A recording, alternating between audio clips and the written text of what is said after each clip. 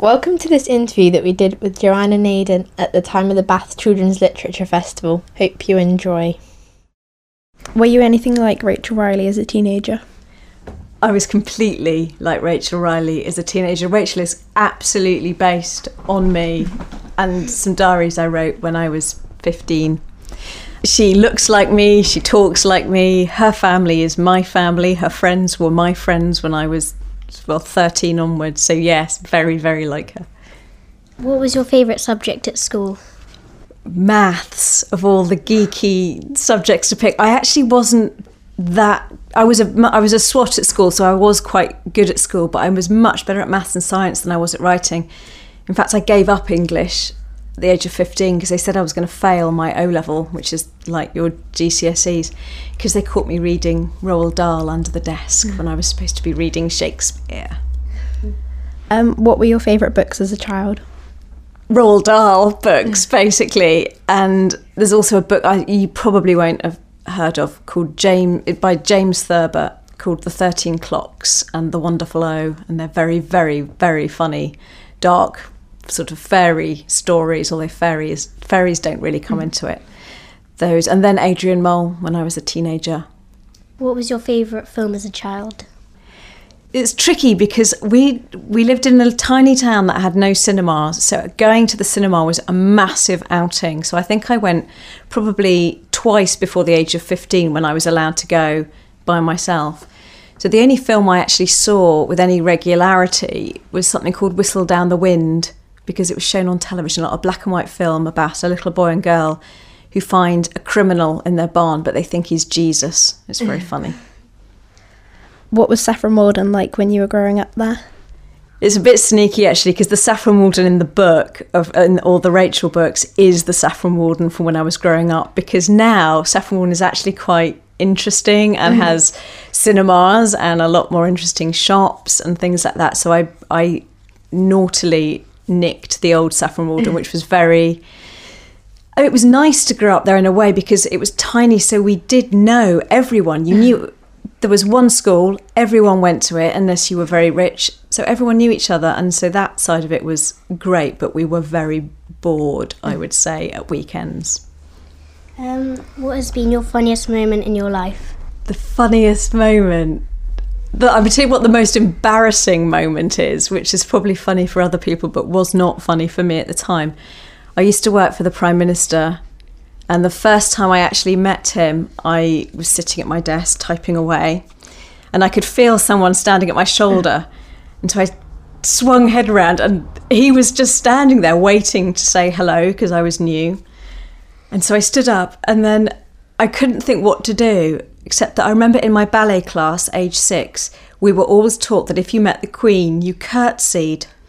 And in my head, the Prime Minister was sort of as important as the Queen, and so I curtsied for him. And yeah, very, very bad. Was it exciting getting your first book published? It was completely exciting, and it still is exciting now when new books come out. It's publication day can disappear and nothing really marks it, so you have to make an effort to go to the shops and find them on the bookshelves and then put them face out across everyone else's books so they really stand out and things like that. Otherwise, yeah, it sort of disappears. How did you come up with the idea of Rachel Riley? I started out trying to write a very different book, a serious book, because my editor had said, why don't you try writing for teens? And she'd given me a copy of Jacqueline Wilson's Bad Girls and said, go off and read that. So I thought I was going to write something very serious about growing up and hardship and things. But the thing is, Saffron Walden really wasn't that tough growing up, in the same way that Bath isn't either. And I didn't really have that many bad things happen to me. And so I got my diaries out from when I was about 15 to see what I did think about and worry about, and those were the basis for Rachel Riley. Are you planning another book about Rachel Riley? I am. There will be a 7th and last, sadly, Rachel book, because it'll be the last 6 months of her last year in 6th form before she goes to university and turns 18 almost at the same time. So yeah, I am going to start writing it soon. I'm just not quite sure when. It's due out in 2013, I think. Have you always wanted to be a writer? Nope. It didn't occur to me that writing was even a job for some reason, even though I spent most of my time from the age of 4, because I was taught to read at a very young age, actually about 3 by my mother, who was a teacher.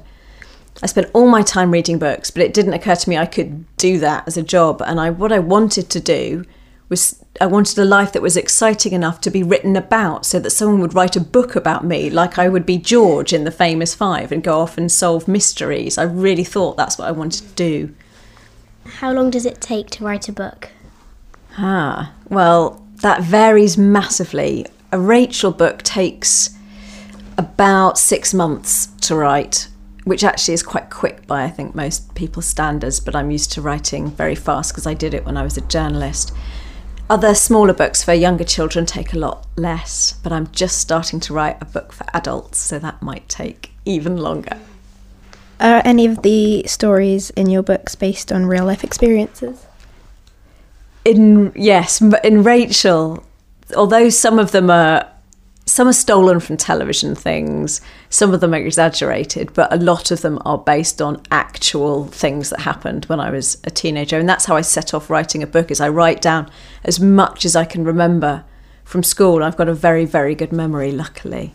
But things like when Rachel thinks Karl Marx is one of the Marx brothers, that happened to me in my A-level theatre, much to my embarrassment.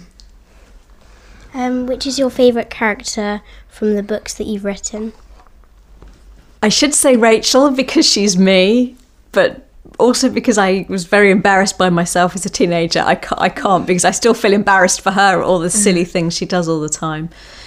I would say there's a book called Spies, Dad, Big Lauren and Me about a boy called Billy Grimshaw who wants to stop his mum's wedding to her boyfriend Dave. And writing Billy was just wonderful, being able to do that. And he is I'd like to know him as a real person. I think he's an amazing little boy. If you could have one of your books turned into a film, which one would you choose and why? Oh, gosh. All of them.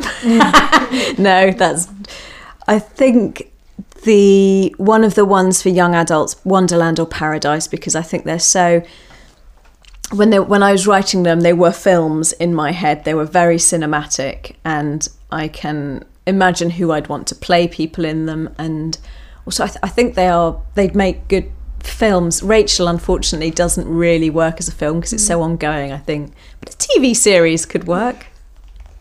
What is your favourite book that you've written?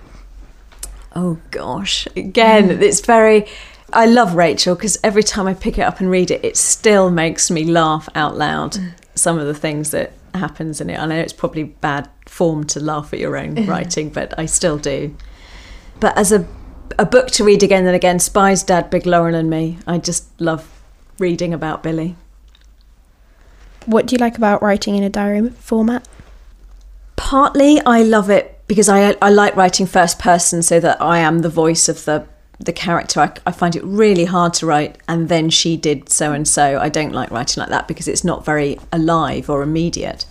And the diary format I love because it's actually really easy to write a diary, because if you're writing something that's very plotted, it takes an enormous amount of concentration and working out when things happen. But a diary, like in real life, some days nothing happens at all. And you can write something very small and short about something random that happened in the house, but make it funny. And so it's not all plot driven. And I really like it. I find it much easier and funnier to write like that. What tips would you give an aspiring writer? To write every day, even if that means keeping a diary. That's what I did mostly as a teenager. Part of the problem I think people have when they think I'm going to write a book is that they're not used to writing. They're not used to spending time just sitting down at a computer. I'm lucky my background's in journalism, so I'm used to writing all the time for 9 or 10 hours a day at times. So I don't tend to in fact, I've never had writer's block. To me, that's a luxury if you've got the time to have writer's block. So the best advice I can give is just to write anything. Even if you don't like what you've written, you've still written, and you can go back and change it later, and tomorrow will be a different day and you might write something brilliant. But just write.